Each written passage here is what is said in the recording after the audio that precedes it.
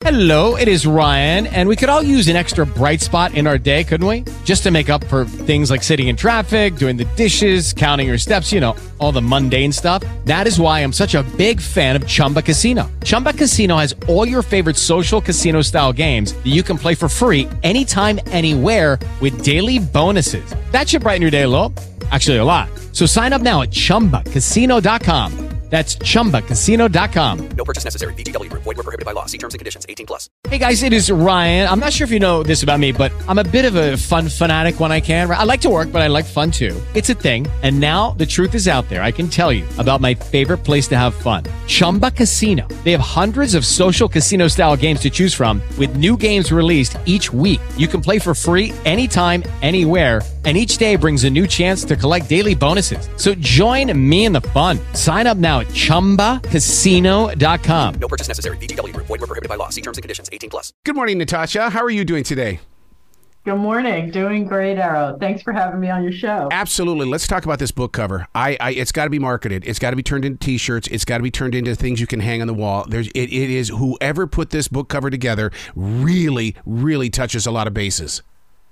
The creator is Max Avery, and he's awesome. Very talented. It just, when you look at the title of the book and then you look at the front cover, you're going, oh, well, that's perfect. That's exactly what's going on here. Yeah, well, we couldn't have any Muppets on the cover because that's IP infringement. Right. So I was like, so what could we do that evokes Muppets and the chaos and the violence we experienced, making a puppet show in post-Soviet Russia. What was it that inspired the original first steps into doing this? I mean, I get McDonald's, I get things like that, but to take something like Sesame Street over to Russia, what was the goal? Well, ironically, then Senator Biden spearheaded congressional approval for Ulitsa Sezam, which means Sesame Street in Russia, so a Russian version of the show.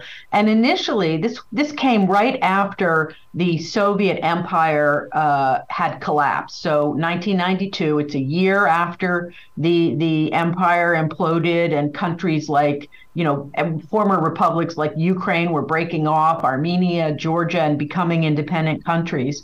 And the idea was that the Muppets could really model idealistic values for post-Soviet, children, and provide the skills that children needed in order to thrive, in a more open society. Tolerance, inclusivity, freedom of expression. See, and that's what I got as a child when I was watching Sesame Street as it was. I totally grasped that, but it also involved creating new characters in Russia too, didn't it? Like the female Elmo, Zoe. Yeah, absolutely, and that's great that you remember. That was the first female Muppet that was created for the U.S. show, for Sesame Street show, and the Russians. We had to create 3 new original Muppets for Ulitsa Sezam, and they were based on Russian folklore. They were very much the first, the body size Muppet, Zeliboba, is larger than Big Bird, and he's a tree spirit. So the idea for him came from Russian folklore of a character named Domovoy, which is the hearth and the home. He's a character that protects the hearth in the home. And his costume, the way he was constructed, he was built by Ed Christie, who was the designer at the Henson Studios in collaboration with the Russian creative team. And he has bits of moss and grass and twigs sewn into his costume so that he's at one with nature. And his character lives inside a 40-foot tree with a little post box on the front of the tree.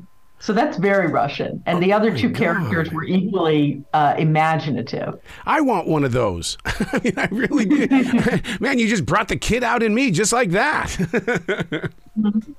So you had to work one-on-one with the cultural effects then, because I mean, even with Big Bird and the Orthodox Church, I mean that's an interesting way that you worked with the people, and it wasn't just this big gigantic American thing that was headed into another country. No, we had a team of, there were only a couple of Americans on site in Moscow, and our creative team numbered about 400. And that included writers, producers, set designers, animators, filmmakers, puppeteers, actors. It was a tremendous team, which we pulled from the very top of, post-Soviet artistic society. We had Russians, Ukrainians, Armenians. I mean, everybody was working together in Russia's largest TV station. And, we had enormous hope for what this show could do to change the way children think in the future. And this also involved educators who then debated what the show should actually teach. What should the writers be writing about? What skills and values needed to be addressed in this new children's puppet show? And as you said, there were a lot of cultural clashes because people had been living under communism for 70 years. We come from a society with democracy for 200 years. We were very different cultures, and there were issues like the writers initially were writing scripts and they were very dark. First of all, they were like submitting scripts that were 10 pages long and totally unusable, not funny for a comedy show. And, one writer submitted a script where he wanted to teach the letter D, as in D for depression. So it was like, a lot of this was very funny, which I write about in the book. Just some of the stuff we encountered was, hilarious, but also heartbreaking. The book we're talking about is Muppets in Moscow. Were you heavily watched? Because, I mean, that's the one thing I've always learned about the propaganda and stuff like that, is that if you visit Moscow, you're going to be followed, and people are going to watch you very carefully. That was absolutely true when it was the Soviet Union. And after the Soviet Union collapsed, there was not a lot of watching. I would say there was more complete chaos, that the central government, was falling apart. The president at the time was quite weak, which is why you had, all these rise of the oligarchs and the kleptocracy, which later led to everything that, Putin's rule encapsulated. So no, there wasn't a lot of it was quite free. I mean, compared to what had been even a couple of years before. And I had been filming in the Soviet Union for 10 years before. I speak Russian, had been, embedding with fascists who didn't want to see the Soviet Union overthrown, the right wing of the political spectrum in Russia, in the Soviet Union at that time. So it was a completely different feel in the 1990s from the 1980s in Russia. And now it's a completely different feel. Oh, my God. And yes, when I went back in January of 2020, which I did to interview my former colleagues, this was just before the pandemic, the atmosphere felt very similar to the 1980s. I was horrified. It was heartbreaking to see this, and even more heartbreaking now to see what's going on in Ukraine. Can you imagine if you could put the American version of Sesame Street in Russia now? Because it seems like everything I read, the people are lost, they're torn, they don't know what to think, they don't know what to do, and it's but it needs leadership in some way, and I think that it has to start with the young minds first. Well, yeah, I mean, it's impossible right now. Exactly. I mean, our show aired in 1996, became a huge hit. And it ran for 10 years on Russia's two top TV stations. It was hugely popular, across 11 time zones. It was being broadcast into Georgia, Armenia, Ukraine. I mean, look, Russia and Ukraine are at war now. This couldn't be a more different environment than what we experienced, 30 years ago. And yet, my feeling is that by writing about this story about the Muppets during this time period, it reveals a lot about Russian culture, the people, and history, and gives reflects on important information that we need to understand today if we're ever going to get out of this. And as you say, wars do end, and we do hope there will be an opportunity to bring Sesame Street to Russia again. You have to have that kind of hope. I'll tell you, putting my mind inside the book and going through the different chapters and the paragraphs and things like that, I did think of, and I kept going, what year was this? What year was this? And then I compared it to where we stand now in 2022. There are actually young men and women who are on that battlefield right now that were affected by the Russian version of Sesame Street. And there's got to be morals and things that they hold that to this day that, they're going, no, I'm not going to do this because I learned a different way. I was talking to many of them on WhatsApp, my former colleagues, and I thought, oh, of course, they grew up on Ulica Sezam. But then I was thinking what you thought too. Like a couple seconds later, I was like, oh my God. And the Ukrainians who are fighting, for independence, they also grew up on our show.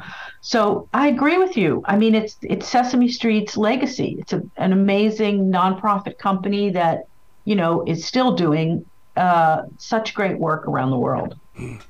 In chapter number 5, you really put, first of all, I got to tell you, the way that you designed that chapter, the way that it started out, it's so incredibly beautiful. And then the phone call. I mean, I literally stopped and I had to breathe because everything was, it just led me right to that phone call.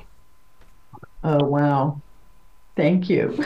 It was what an emotional moment, but at the same time, what a moment of realism. Yeah, I'm just trying to think of which you're talking about. The car blowing up. The car blowing up. Oh, okay. Yeah. I'm grabbing my book and looking. I'm like, which phone call? I'm like, there were so many phone calls. Either somebody was getting assassinated or whatever, But that particular phone call, was quite early on in the production process. Hence, chapter 5. And after negotiating a thrilling sponsor, a sponsor who could finance the Russian portion of the show, because although the U.S. government, USAID, was going to put some money in, all the funds had to be matched by Russian funding. So the Russians had skin in the game. That was the perspective. And we found a sponsor who agreed to commit financing to support the show, which was, incredible. It took months to get this meeting. And the meeting went very well. I was with my business colleague, Leonid Zygalski, and he's like imitating the Muppets, and dancing and singing, to pitch the show to this guy. And he finally agrees. And as we're doing the paperwork for the deal, his car is blown up. Yep.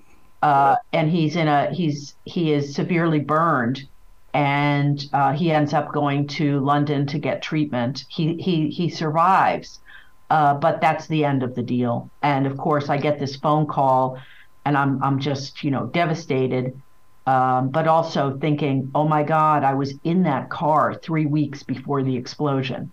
So it was it was a little too close for comfort. That was the first one. And there were, multiple situations after that where our broadcast partners, our Russian broadcast partners, were assassinated.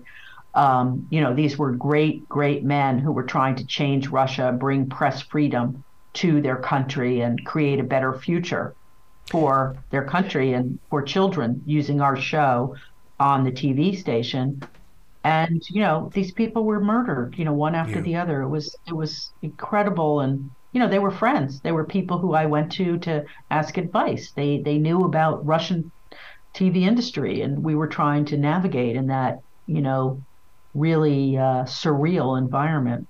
See, that's what I love about this book. It gives me the backstory. We all assume that because things are going great, that it must have been a great journey. And oh my God, let's celebrate. Let's have a victory. Let's play Kool and the Gang, celebration, things like that. But it's the backstory that, it embraces us in the now, but it also teaches the future. It's not going to be easy, but people have done this before you got here. Yeah. Yeah. And we need backstories like this. We need to understand that it wasn't just handed to you. I mean, the goal was always laughter and learning. I mean, that seems so easy, but you're proving to us, no, it wasn't really that easy. We had a struggle. I think it's also, where we in America often expect that, countries will mirror us. And there, as you look at Latin America, you look at the Middle East, countries are different. They come from different places. They have different histories. And, the American assumption that you can, go in there and, change a country overnight or whatever you're trying to do is really naive. I mean, if we were very, very successful. And I mean, after this show aired, and became such a huge hit across the country, I had corporations like Coca-Cola call me and say, hey, we're trying to, penetrate the Russian market. And it's a huge market. And we saw how successful you were with Sesame Street. So, maybe you could come work for us. And I was like, nah, I don't think so. Selling sugary water drinks is not really where my heart is. I'm sorry. But, it was part of it was that our entire team was ready to listen, ready to collaborate and work together, and also compromise on in ways that were really important to respect people's cultures. That said, I'm saying this today in the context of what's happening in the midst of a war between Russia and Ukraine, and I'm very aware that it's a completely different environment right now. And so, what I tried to do in writing this book, and what I realized as the book was, coming out a few months after the war between Russia and Ukraine has started, is I've just heard from readers that say this is such a great deep dive into Russian culture and values, and helps us understand the background for some of how we got to this point today, because Putin is consistently using the 1990s as a narrative to justify his authoritarianism. So we need to understand what happened in the 1990s if he's going to keep talking about that. Yeah. This is that journalist inside of you, the journalist who did the documentaries that were underground. I mean, you did so much before this moment. I mean, it's got to be how do you personally learn from that person that took those initial first steps? Because you're always the student. I'm still a student. Yep. And always fascinated, now really fascinated by the Middle East, and, always trying to learn. But the period that I was in the Soviet Union in the 1980s absolutely informed the creation of Sesame Street in Russia. An example of that is, I took the job in part because I had made a film about underground rock and roll and had written about the repression of the LGBTQ community in Russia. It wasn't called that then, at least not in Russian. And I was very aware that if we did this show, if we created Sesame Street in Russia, that many of these people who had been persecuted, a lot of artists, animators, I could hire them. Yeah. I could hire them and we could work together and make this, amazing show. And under communism, the Russian rock musicians, they couldn't work. They couldn't record their music. They couldn't sell their music. They were, the state owned the means of production, the studios. So when we made Sesame Street, we were able to include a lot of these people and other young people who my American colleague, Robin Hessman, knew a bunch of young people from the film department as well. And so we were able to bring all these people into the fold and on our team. And the music for this show is phenomenal. Even the American Sesame Street puppeteers and the producers from the American show were astounded at the artistry. I personally was not. I mean, look, the people wrote, these are the same people, Dostoevsky, Turgenev, Chekhov, Stravinsky, all these people. This is a great culturally rich nation who has given a number of, who has contributed greatly to world culture. Man, Natasha, you've got to come back to this show anytime in the future. I love your story. I love your heart, and you're still reaching forward. And we just got to keep talking sometime. I would love that. Absolutely love that. Excellent. Just contact me anytime, Arrow. It was a pleasure speaking with you. Well, you be brilliant today, okay? Thank you. And I wish you a happy holidays.